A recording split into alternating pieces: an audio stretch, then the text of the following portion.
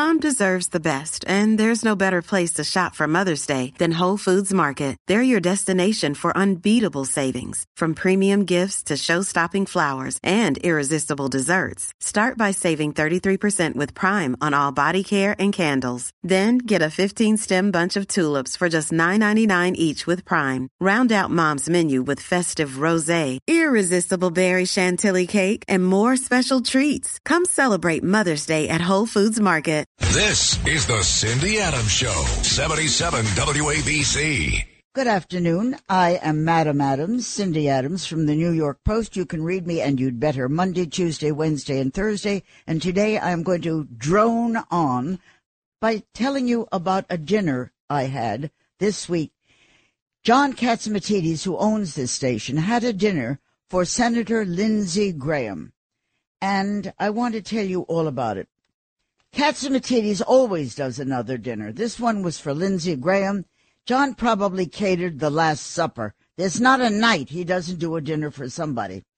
South Carolina's senator said, collusion, these are his exact quotes, collusion exists in America. They will do anything to destroy Trump. We are now a country that requires people who know what they're doing. Washington is now passing laws where nobody there knows what they're doing. These are direct quotes from the senator. He continued on, we exist with a confluence of people who just lie.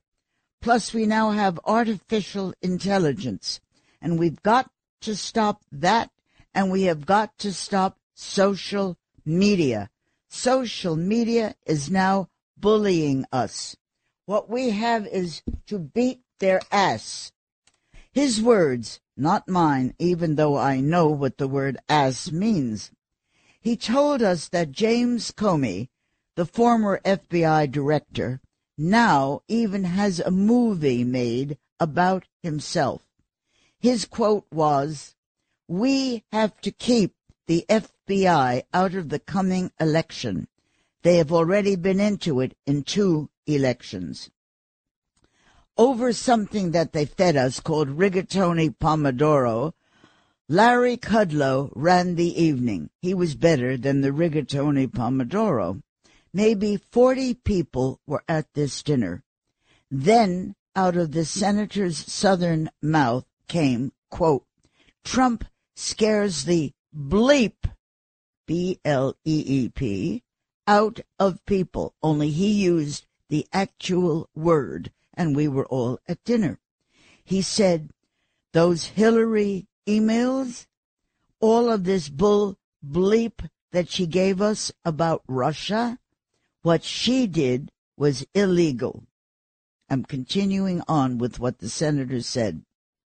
I, he said, am worried about taking back the House.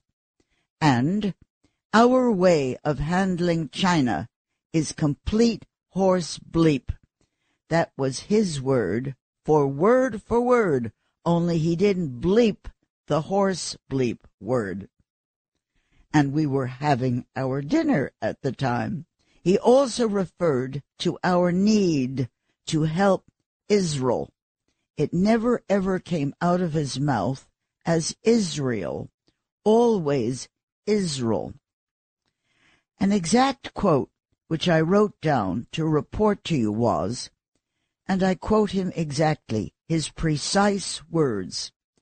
So somebody tell me who is even running the White House. I know it ain't him. Over our second course of dinner, the senator said, one guy who can fix this immigration system is Donald Trump. He has the best political capital since Ronald Reagan. Look, he's bad, but inside he's really good. This man can do things nobody else can do. Also, his quote, Venezuela, once the richest country in the world, they, like us, are now under attack. Make no mistake, we are under attack. And then he said, Biden, nicest guy in the world. But who he is today, we don't even know. He's just now a bunch of, again, bull bleep, and he didn't make nice out of the word bleep. Then Katsimatidis came in and he said, over 100,000 Americans have been killed in the last 3 months. Our universities are under attack. Our education system is under attack. Our AM radio is under attack. 50% of our hotel rooms are under attack. Listen, let them just stick migrants in Rikers. And our abortion, also under attack. Women of color are now screwed. And so, he said, are we. All of us sat at one long banquet table. The restaurant was called Cucina at 9 West 57th. In between courses, Katsimatidis plugged his new book, which is titled, How Far Do You Want to Go? Lessons from a Common Sense Billionaire. He said, read it and you can make $1 million. Read it twice, you can make $2 million. I finally left at 9 p.m. The evening is probably still rambling on. As I left, the senator said, good news for us, at least, is we have Hunter Biden, a man who has even more collusion than children. Okay, enough with Lindsey Graham. We are now going to go on to other things. Chris Christie, he said about Chris Christie, just in the Post, he was called a loser. He called Donald Trump a loser. This is now something I want to tell you. I don't care what Chris Christie says or does. I don't care whether you like Donald Trump or not. But for Chris Christie to call Donald a loser, let me tell you about the night Donald won. It was 9:30-ish, 10 p.m., as his votes piled up. I stood with Donald in his office, just the two of us, side by side. His family and his staff were long behind him. It was just him standing in the middle of the room, nobody close to the two of us. We were staring at wall TVs, off, alone. Christie was applauding, screaming how Donald is a winner.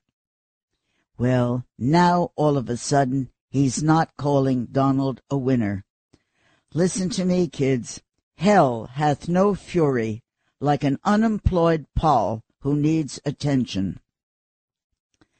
Another politician, Senator Chris Coons, C-O-O-N-S. He comes from Hayden Biden's financially helpful soil, Delaware. And he spat this bird poop. I heard him say it.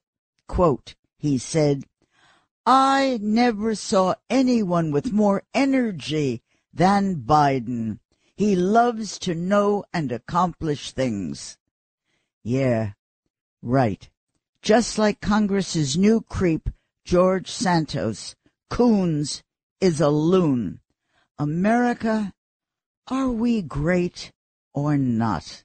We got a nonsense senator, we got a nonsense congressman, and let's not talk about who's in the White House. Today's world. A typical American feuds with his neighbors, argues with his employees, dislikes his landlord, trashes his politicians, disagrees with minorities, yells at his family, and parades for peace. Listen, maybe every country in the world is going nuts. Take Great Britain and its new kinglet. Following his mother's passing, this new kinglet, who only yearned to exist inside his divorced mistress's vagina, he and she deserve such pomp and poop? How about divvying those trillions of pounds it cost for horses, uniforms, sabers, crowns, ermine, rehearsals, music? Nations and persons of need could use it. How about then shipping that fur to a used fur shop? Let's talk about the royals. Princess Anne, she last smiled when she was in the womb. Others wrestled divorce. One maybe diddled a young'un. Harry dressed as a Nazi, then married what could be a temp. And this king thing is ruling with his ex-playmate? Okay, more. I want to talk about New York now. I'm just on a roll. I want to knock everything. You want to buy me your mama a trinket? Here is the new Tiffany. I went. Outside stand more guards than in Guantanamo. They're all wearing black. Before you enter, they ask you, have you an appointment? An appointment? To maybe try on a silver bracelet? Looking to browse? Another black-dressed creature appeared at my side. Her phone dictated where exactly she would walk me to locate exactly what I want. In other words, if I want to browse, I can go to Cartier. In Tiffany, you go, you buy, you get the hell out. Pay heed. LVMH already owns 57th and 5th, 3 corners, with Vuitton, Tiffany, Bulgari. Watch Bergdorf's. Soon we will need an armed LVMH security guard. Permission to cross that street. Okay. Onward. Summer's coming. I have to be nice. I have to be happy. It's parties. It's lazing, lolling, sipping. It's tequila, Tanqueray, Tom Collins. So how do celebrities knock off? Well, for a day or two, their self-control is weekdays. John Legend said, I can't overdo it. Sometimes it has negative effects on my body, including my sleep. Gwyneth Paltrow said, during COVID, I ate whatever and drank alcohol 7 nights a week. It was interesting, also wild. Bella Hadid, I'm a glass of champagne and head home kind of girl. Clooney, my Aunt Rosemary's Clooney was, never mix grain and grape, wine and tequila, or vodka with champagne. I was 7 when she told me that.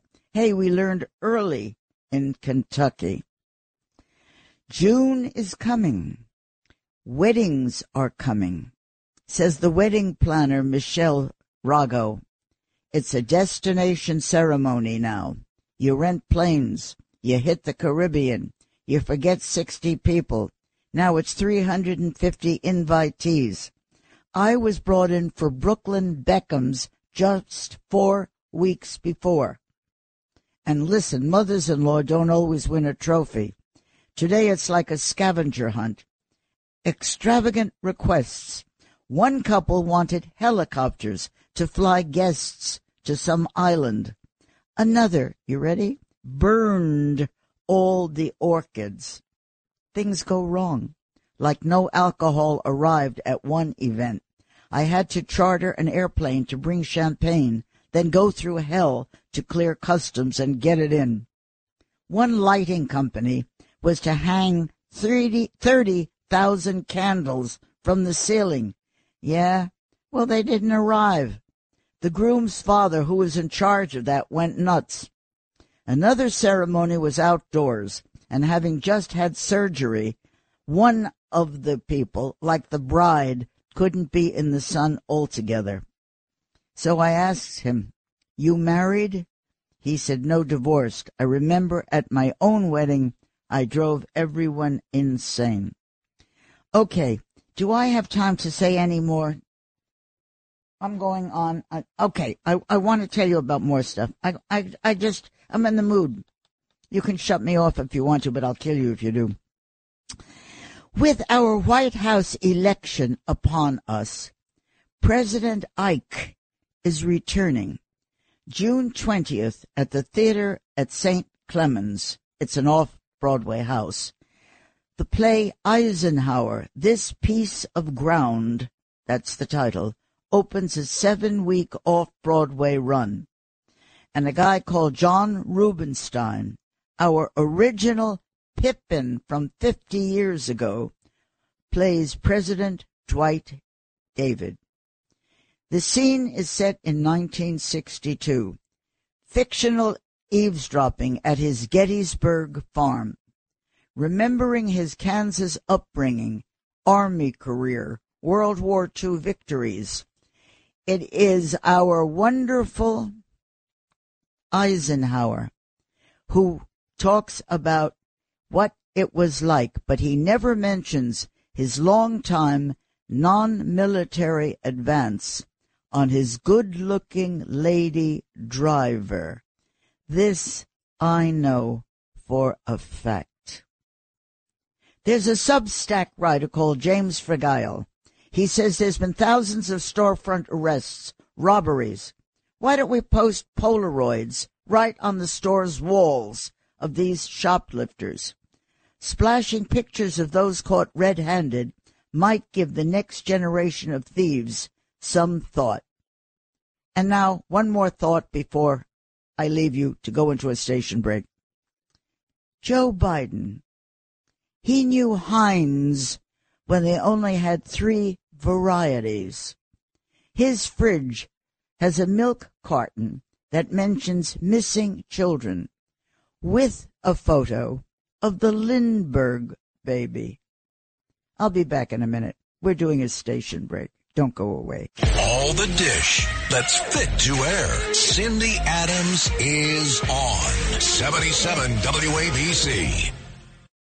All the dish that's fit to air. Cindy Adams is on 77 WABC.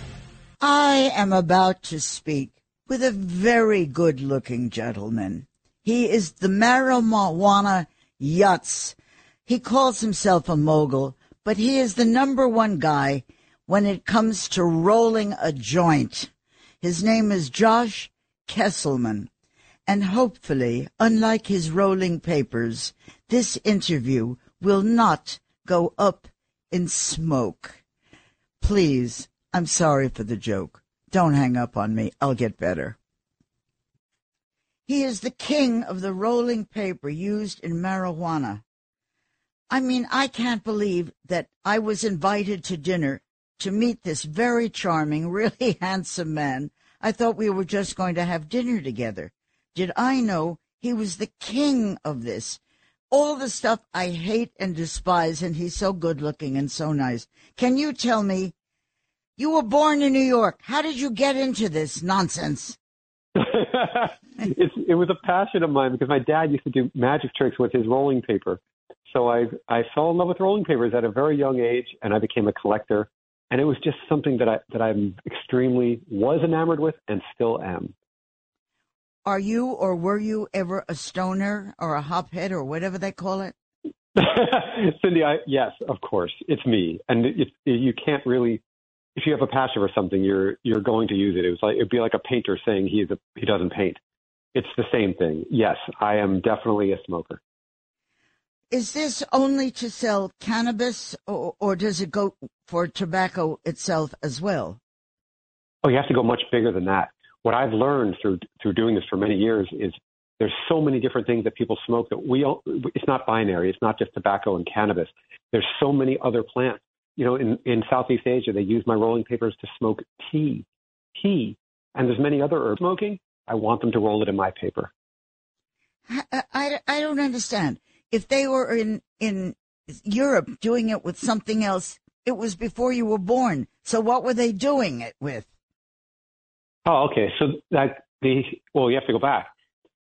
The earliest document that we have of rolling in paper is from the Encyclopedia Britannica, which says that people began rolling with scraps of paper in Spain in the early 1500s. So back then it was Columbus had come with tobacco from Cuba, landed in Spain. The king said that all tobacco had to go through Spain so it could be taxed. This is legend, by the way, so some of it I'm sure is incorrect. But then they set up a giant warehouse full of tobacco, and they would start rolling cigars or having the ends of cigars that people would smoke would fall down on the ground because a cigar gets bad after you smoke it a little bit. And the beggars would pick up any types of scraps of tobacco and re-roll it in used newspaper, supposedly. And that's where the process of smoking, like rolling and smoking, began. And even then, Cindy, it was so precious, the tobacco, because it was coming over on wooden ships from Cuba, that people began inhaling the smoke and holding it in so they could savor every puff even more. And as far as I know, that is the biggest piece of the history of rolling in paper. You don't mean that like a Napoleon was a hophead? Is that what you're saying? No, but Napoleon's troops learned how to smoke when they were in Spain. This is the legend. And they brought the custom back with them to France. So it all spread from Spain. But back then, they were mostly smoking tobacco. However, even back then, I found things they were smoking many other plants. Even the indigenous people of different areas smoked as well. Whether or not they smoked in paper, I'm not sure. Well, what would it have been wrapped in? Well, in some places it was wrapped in maize, like corn husk. That was very popular in South America among the Inca tribes, from what I've read. Listen, they called you, I know this is sort of a joke, but they called you the Willy Wonka of weed. I don't know what that means. What does it mean? Well, I'm extremely inventive, and it's something that I really enjoy, making new products in order to make it easier for people to enjoy smoking or the art of rolling. And so maybe I've gone a little too far, Cindy, but I've probably created a couple thousand items and products and different things in order to make it easier for people. And I show them on social media a lot. And I show things like a device that makes it where you don't have to use your hands, a hands-free smoker with a built-in ashtray. So you can literally, it comes around your neck and you can smoke as you walk or talk without even having to use your hands. Right now I'm creating an umbrella with a handle that can hold a smoke so you could smoke in the rain. Like I create incredibly fun, exciting contraptions. And therefore, I ended up with this nickname of the Willy Wonka of rolling papers, the Willy Wonka of weed, the Willy Wonka of smoking. And yes, I even make flavored rolling papers too. So it kind of all fits right in hand. Boy, Thomas Alva Edison, you don't seem to me. I mean, I don't quite. So as the Prince of Pot, have you ever been arrested? Oh, yes. Yeah, it's hard to live a life like this without having some setbacks along the way, Cindy, you know? Well, what happened? Where? What? When? How? What? Well, in the 1990s, I had what they were called head shops. They sold like different types of pipes and stuff. I had lots of tobacco too, but also they could be used with cannabis. And the daughter of the United States Customs Service special agent in charge for the Northern District of Florida came into one of my shops and bought a bong. And the dad found out about it. He was quite upset. So they came in with the helmets on, boots, guns, everything, and raided and took away all my bongs and all this other stuff. And yes, I got in a lot of trouble for that. Josh, I'm told and I know that every bit of weed that gets rolled everywhere is in your paper. Can they not roll it in toilet paper? Can't they roll it in Kleenex? Can't they just roll it in anything? Okay, I wish it was true that everything was rolled in raw. I think the world would be a better place. But there's lots of other papers out there, and some of them are quite good.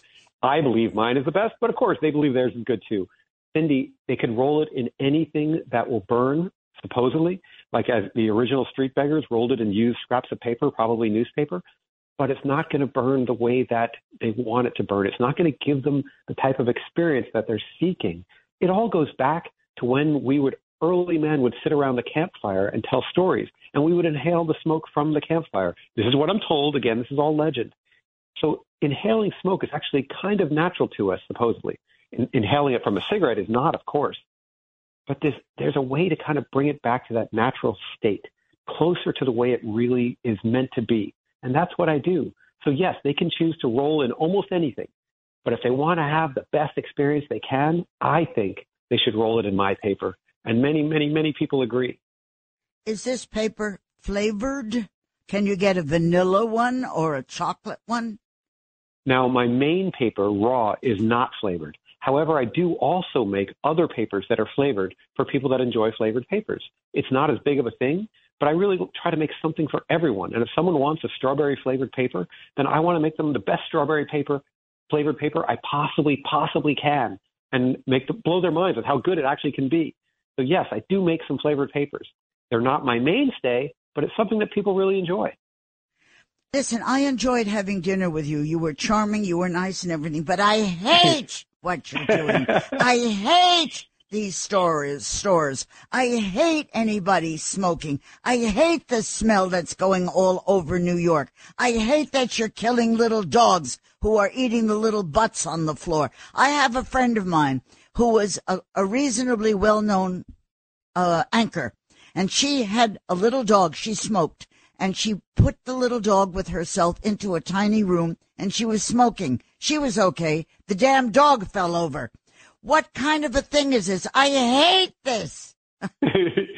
Okay, so now what we have to do is we have to adjust to our new reality. Yes, we just recently here in New York City legalized recreational use of cannabis. However, there are not the kind of rules that need to be in place just to make, when I say us, I'm talking about me and all my friends who smoke and everyone who really smokes. We all have to be good members of society. So what does that mean? Well, what I believe is that we need places that we can smoke and not upset people like you. That's very important, because if we're upsetting you, then next thing you know, there'll be laws to stop us from enjoying what we enjoy. So we need to be extremely respectful and have places where we can smoke that do not include places where it'll upset other people. Plus, when you're talking about the situation with dogs, this is something I've only very recently become aware of. And I don't know if you know this, but I am a tremendous animal lover. I foster dogs. I rescue dogs. We are a primary financial sponsor and helper of a no-kill animal shelter in Phoenix, Arizona. So once I read about that, the first thing we did was we started doing research. Now, we donated $11,111.11 just to start to the local ASPCA here in order to make a first start. First of all, because you're number one. And secondly, it's also a great place to make a first start. I need to educate the public. This is something that I need to do about not flicking little joint, we call them roaches, onto the street. That is something that has to stop right away. Well, it isn't going to stop. It isn't going to stop. And your story about that you didn't know this was going to happen, of course it wasn't going to happen because it wasn't all over before. It is now all over, and the dogs are doing everything. And don't tell me about the ASPCA. I have been a member of the international board of the ASPCA since before you were born, and I have a great love for animals, and I don't want your lousy business to be hurting my dogs. Exactly, which is why we have to do things in order to make sure it doesn't happen anymore. And what we will. What can you do? What can you do? Hit the dog? What can you do? No. I have millions of followers, and I'm going to take the steps of educating them as to this problem. They didn't know. Trust me, they don't know. They love animals just as much as you do. And once they learn that this could potentially hurt dogs, believe me, most of them, I truly believe, will stop and will also educate their friends as to why you can't do that anymore. None of us, not none of us, most of us don't really know, Cindy. I believe that smoking makes us more empathetic. And therefore, once I teach them about this, they should stop. Just like I would never flick a butt now. And now that no way, I'm not going to get a dog sick. And I don't think any of my friends and people really want to do that either. Your friends are people like you. You are not somebody I should be discussing this with, much as I loved having dinner. I'm just telling you. Okay? Cindy, if we are the problem, we are also the solution. I believe that. I know we can solve this. Does this also entice non-smokers, your paper? No. My paper is really designed for like an upper level of smoker, someone who's already been smoking for a while and is particularly good at it. It's not the easiest paper to roll with at all. So it's really more for someone who truly enjoys what they do. I'm not the cheapest. I'm not the easiest. We are definitely more of a high level thing. Why are you schlepping back to Spain? You said last night when we were having dinner that you were off to Spain. What's in Spain? Spain is where the factory is, and where the Raw factory is, and I'm going there to bring 10 what we call golden ticket winners to Spain to show them all of our secrets. Now, some of what we do has not been shown to the public ever before, and I've been very scared to do this, but I felt it was time to bring them all in and show them what we do.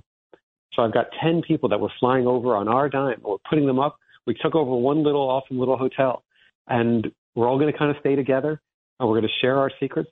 I'm going to show them all the little old factories throughout the region, some of the old mills, and hopefully they can fall in love with the area and with rolling paper as much as I feel that way. And my scariest thing is... that's so nice. The Oscars are junk. What could be better? Okay, I tell you the truth. Okay, and if this starts getting taxed, our city and our state and our country will tax everybody. Soon they'll tax their behinds from going to the men's room. They'll tax everything. Once this starts getting taxed and more expensive, won't smokers then go to black market, cheapo stuff, which will harm them? That's one of the issues with high taxes. On anything, high taxes drives a black market, whether it's alcohol, you name it. So the taxes have to be reasonable enough to make sure that so that you don't cause a black market. If we started taxing tomatoes at 1,000%, there'd be a black market for tomatoes. There'd be people on the corner selling you tomatoes. There'd be a guy at the park saying, hey, you want a tomato? You have to keep taxes at a reasonable level in order not to cross the threshold that makes it really worth it for people to black market. That's what I believe. And it's not just about tobacco or cannabis or anything else. That goes across the board with everything. You have answers for everything. I hate this. I hate what you're doing. I hate it. But now I'll go on to the next question. Why do we need to narcotic ourselves? Why do we need to deaden ourselves? That's what you guys are doing. Well, you could ask the same thing to anyone who drinks a sip of alcohol. It's really that same thing. Why do we need to have coffee sometimes to spruce ourselves up? But with cannabis, it's different. Cannabis goes much further back into our DNA. And what I mean by that is we consumed cannabis before we had alcohol or before we had coffee or any of these kinds of things. It was a food source for us. So it's very natural for us to consume various cannabis products. When I say cannabis products, I mean just like hemp, CBD, all these kinds of things.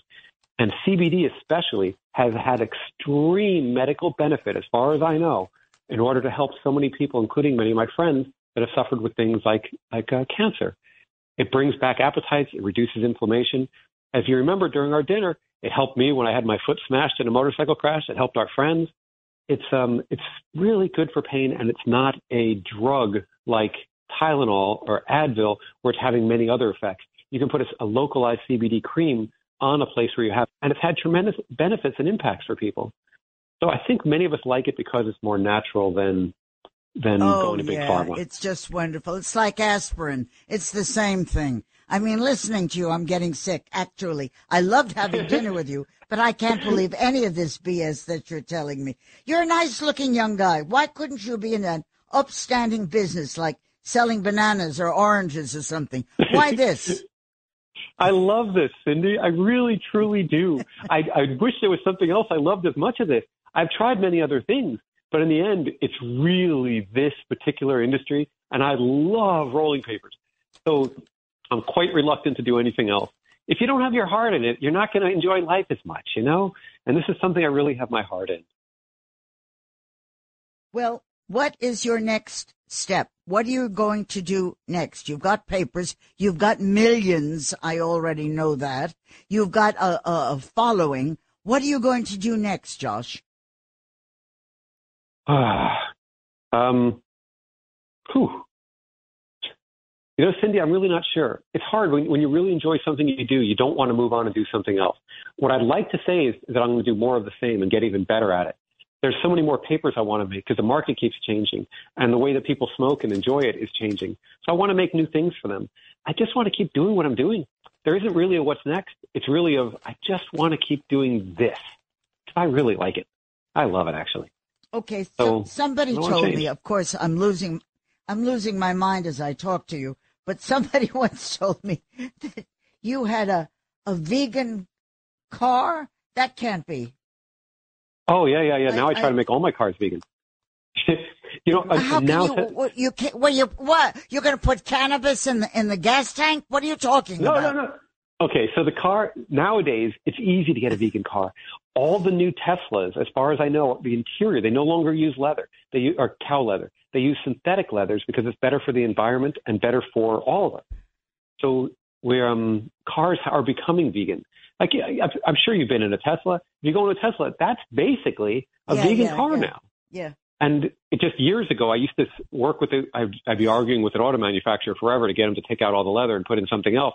Not once the leather's on there, you're already in trouble. It was to build it without any leather, to make sure the glues didn't come from animal products. I went through a whole thing with these guys to eventually get a vegan car. And now Teslas are vegan, so it's easy. Cindy, I believe the future of the planet is vegan. For me to listen to you, to think how wonderful you are helping the planet, I'm really going to kill myself. I tell you, I've never heard anything I've really never heard anything like this. Okay, where are you going next? What is your next thing where you're helping the planet? Tell me. I do a lot of humanitarian work, mostly water wells in Ethiopia and different parts of Africa. I've had a lot of success there in terms of saving many lives and impacting many lives. At the moment, I'm trying to do things a little more localized to create an even bigger impact to uplift people. So my next thing that I'm doing is something where we're donating $100,000 towards, it's with the Justice Foundation. And this is going to be to give people who have an old cannabis conviction like me a chance to start an entrepreneurship. It'll probably be something like 4 people will get like a $25,000 grant each or something like that. And this is only for people that have been negatively impacted by cannabis laws, to give them a chance to start an entrepreneurial business that'll hopefully uplift them and to give back to the community. I want to bring other people along, Cindy. You know? This is so touching. You actually really have me in the heart. This is so wonderful to do this wonderful thing to help smokers and tokens and people who are drunk and falling down and throwing butts on the street and killing dogs. It's just wonderful. Why do you call it RAW? RAW.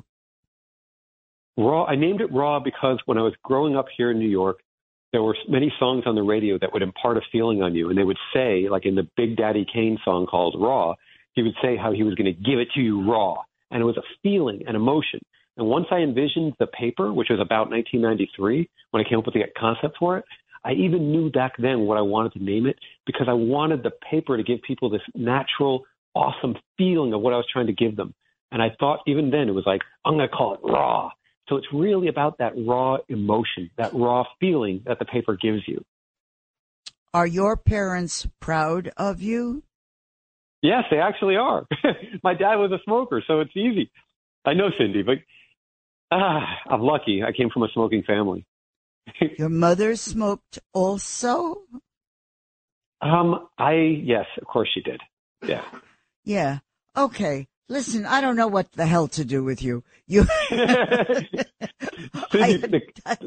just want you to know that I love talking to you. I love being on your show. You are amazing. And I apologize on behalf of my people that we've caused you any angst whatsoever. And we're going to do our best to fix that. And that's all we can do. I loved you in person. I hate what you're doing.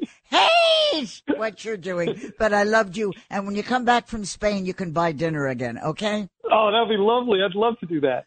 Thank you, sweetheart. Thanks a lot. Puff Thanks away. for having me. Okay. Thanks. Bye, babe. Bye-bye. The Cindy Adams Show, 77 WABC. It's the Cindy Adams Show, 77 WABC. There is a new delicious Broadway musical that has just opened. It's called Shucked. It's at the Nederlander Theater. It's fun. It's wholesome. There's no shooting. There's no filth. There's no nudity. There's no drugs, hate, or stabbings. It's about raising corn, and you mustn't miss it.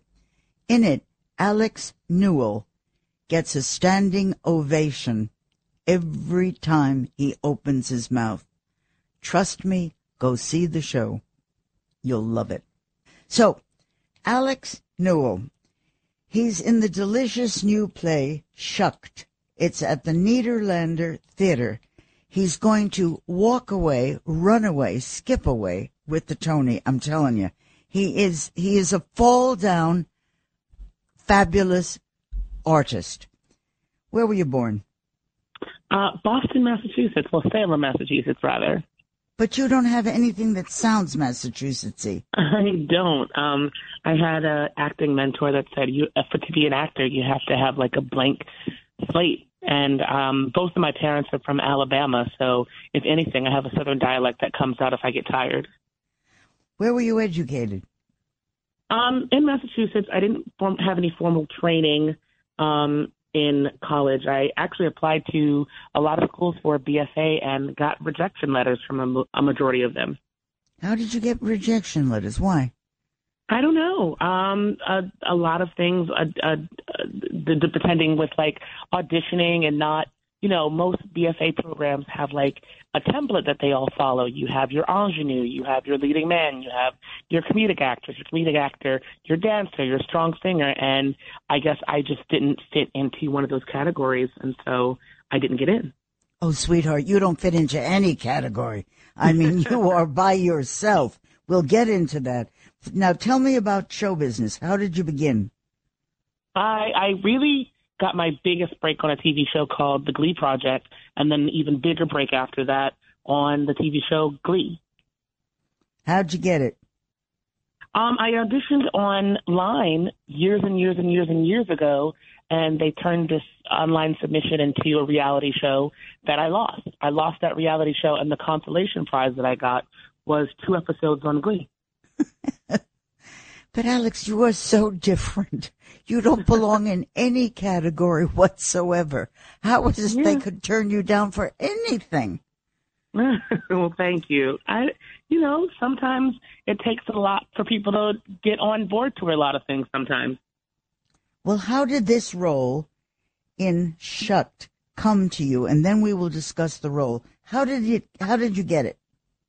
I truly was sitting on my couch eating some chips, and the MD texted me and said, "Do you want to do this Broadway show that I'm working on, or do you have any interest in being on Broadway in the spring?" And I was just like, "Sure, send it over. I would love to read it. I'm not doing anything. I'm not planning to do anything for a while, just resting." And I walked in and I sang the song, and for Jack, the director, and Robert, the writer, and Shane and Brandy, the composers, and it was history after that.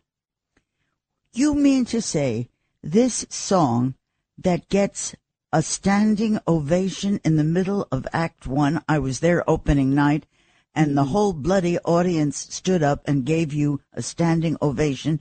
You mean that song you sang cold? Yeah. Well, back then it wasn't that big of a song. It was a more subdued version of the song. And so what they had then, the original version of it, was I'm not going to say less showstoppery, but it wasn't as flashy as it used to be. Oh my God, is it flashy? You stopped the show cold. The question now is, and you have a high class answer, and I know because I've been with you. Are you a boy? Are you a girl? Are you a they? What the hell are you? I transcend all of that. I've never truly ever subscribed to it. And it was kind of hard starting that way because when I started all those years ago, not even that many years ago, 13 years ago with Glee, there was no terminology. There was no vocabulary or vernacular for non-binary or genderqueer or gender nonconforming all the way back then. And I truly had to figure it out on my own and be true and steadfast in my own self to figure it out and be comfortable with not wanting to fit into any box or label about it. I don't know how you get away with that because only you can do it. I don't know that. Do you date? Is it guys you date or women you date or what? I mean, what do you date? I've always been particular to a male. Honey, I love a man. I love me a too, good man, a tall man. Me too, but I'm not on Broadway. I understand. What is your lifestyle? You go home and what do you do? Do you live alone? Do you go out to a bar? What do you do? Sometimes I go to a bar. You can find me at my favorite bar, Glass House Tavern, all the time. And I just like to decompress. I love to see my friends. And if I'm a little under in the voice, I go home. I watch some trashy reality television shows. I like to turn my mind off and just like vegetate in a way and just kind of rest. I'm a whole proponent of rest. So in your other plays or your other productions, have you played a female or a male? What do you play? In this one, you play a lady and you break the house down. It's incredible. We stand and give you an ovation. What are you in other shows? Most of my roles either are made after me and they form them around me, and there'll be non-binary or gender non-conforming. Or the last one, when I was in Once on This Island, I played, her name was Asaka, and she was the goddess of the earth. Yeah, well, okay, what can I do with that? I don't know what the hell to do with that. Did anything ever happen to you? Did you ever lose your drawers on stage? I was on stage when I was a kid. I lost my slip, and I thought I'd die I was so embarrassed. Did you ever freeze on stage? I've never frozen on stage. As actors, we call it the white room, where you forget everything in one moment and you have to grapple at everything. But sometimes there was one time I was in Once on This Island, that I had this gorgeous, ball gown skirt that was made out of tablecloth, like a plastic oil tablecloth. And I started my number, and I remember doing the blocking and walking down the stairs, and there was this massive telegram pole that was there, and it got hooked onto the skirt, and all I remember was getting stuck and ripping the skirt from the hem all the way to the waist. What did you do? I just remember I never stopped singing. I shimmied out of the skirt. And thank goodness I had leggings on under it. And the last time I saw that skirt, it was going off stage with another cast member.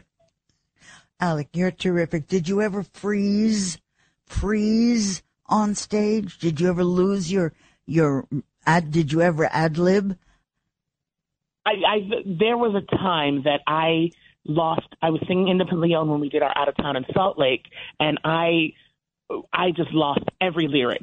Every lyric of the song was just out of my brain in one good moment, and I panic, and I turned around and I look at one of my cast members, and they just start singing it, and I was like, oh, praise God, somebody knows it, because I don't right now. What about jealousy? I mean, you run away with the show. You absolutely run away with the show, and you're the thing we all talk about. We know you're going to get the Tony. So what about jealousy backstage? We don't have any. And it's strange because I've worked on many things where jealousy is like the root of it all. And that is the driving force about a lot of the production. And this one, we're such a tight-knit family because we depend so much on each other. That's the end all be all. We just, comedy is really hard. It is so hard. And if a line isn't served to you correctly, the joke doesn't land sometimes. So I think we all have to trust each other in that sense. And we all just genuinely like each other, which I can tell you never actually happens. Yeah, I know that. Okay, this show just opened. It's going to be a hit. It is a hit. People want to get in and see it. You are going to win the Tony, even though I shouldn't be saying that, but that's the truth. So what are you going to do next? Because now you're hot as hell. So what are you going to do next? I'm working on making a grand return back to TV. I would love to be back there for a little bit. And my dream role is still Effie in Dreamgirls. So I'm always gunning for that and then manifesting and always screaming to the rooftop that I want to play Effie in Dreamgirls. What about the wardrobe? Mine? Well, Effie, yeah. Do they make something special for you? No, I'm always they strap me in a corset and pat me on the behind and say, go get him, kid. Do you wear a wig because you had long hair when I saw you in person? Oh, I always have long hair. I love my long hair. And you also have a large, gorgeous figure, honey. Thank you. I mean, really. What happened when you first did the song? Don't tell me this song was a winner when you first did it. I wouldn't imagine it would be a winner. It wasn't. When I say it wasn't flashy at the beginning, it wasn't flashy. It was one of those good storyteller songs. Like, it told us who this character was. It told us who this person was and what she needed out of life. And, you know, in Salt Lake, when we did it out of town, like, there was a great response to it, but it wasn't ending in a big, flashy way. And that was, like, the biggest takeaway about that. And so when we came back to New York, me and the orchestrator and music director, Jason Howland, we sat there for a couple minutes and a couple days and just tried to figure out how to make it even more flashy, how to make it bigger, how to make it better. Because we would sit there in Salt Lake and people would want to stand up, but we didn't give them that opportunity to stand up. And so when we came to New York, we said we have to give the people the chance to clap and do what they want to do naturally. Well, so it was your creation. I understand that. I understand. Okay, do you date? And what do you date? You know, I date. I date a lot. Dating in New York City is always awful. But I'm always constantly on a date. And I always have a prerequisite that you have to be taller than me because I love my high heels. Oh, for God's sakes, you're still wearing high heels? Oh, for Pete's sake. Oh, listen, I think you're absolutely wonderful. I adored you. I have never seen an opening night audience rise to their feet the way they did. You were terrific. Drop dead great. That's what you are, Alex. And I'm your friend, and I'm your fan, and I love you. Love you. Thank you so much. Thanks, sweetheart. Thanks for coming on, darling. I loved you. No worries. Anytime. Okay, hon. Thanks. Bye-bye. Bye. The Cindy Adams Show, 77 WABC. The Cindy Adams Show, 77 WABC. Okay, I'm back. You can't get rid of me. I'm back. I got another few minutes. I want to tell you about, you all know the name Yogi Berra. He was born 1925, St. Louis. He led the Yanks to 10 championships, multiple MVPs, Hall of Famer, one of baseball's great catchers. He left us at age 90 and is now in the new doc, It Ain't Over. Yogi is gone, but he ain't over. Billy Crystal, who loved him and is in Tom Bernard and Michael Barker's Sony Pictures classic film about him, told me, listen, we met in 1978. This is Billy Crystal talking to me. He says, although Yogi was known for malapropisms like, I might fade into Bolivia instead of oblivion, Yogi was a good businessman. He had interests. He had a bowling alley. He was a great player, but what people don't realize is he was also a terrific family man. He was married to his wife Carmen 60 years. They held hands. She loved him, and he loved her. And he was a great friend, unassuming, charming, genuine, sweetest man I ever met. My birthday, he said, he'd call me and say, Billy, hope you're not working too hard. Opening night of my Broadway show, which was then called 7 Sundays, he came to my Tavern on the Green party to say he's worried about my working too hard. And is Billy Crystal working too hard now? Well, he said to me listen, I have to wait on the writer's strike before I talk about a new series we have in development. As for Broadway, I'm just glad I don't have to look out to see just masks anymore. It was like talking to a whole audience that's ill. They were all wearing masks. Honey, I love New York. I was born here in Doctor's Hospital, which then was across from Gracie Mansion and is now a condo. I'm in good shape. I exercise. I do lots of stuff. Light weights, cardio for 45 minutes, tennis. I'm married 53 years and want another 53. And as we left, he said, you got to keep going. Even when on Broadway, if you screw up a line, you keep going. I remember in a song I just ended up humming la la la la la la la when I sang lyrics I wasn't supposed to sing. I got scared when I came off stage. But listen, it was just another night in New York. I happen to have, somebody gave it to me, President Franklin Delano Roosevelt's March 6, 1941 pocket Bible.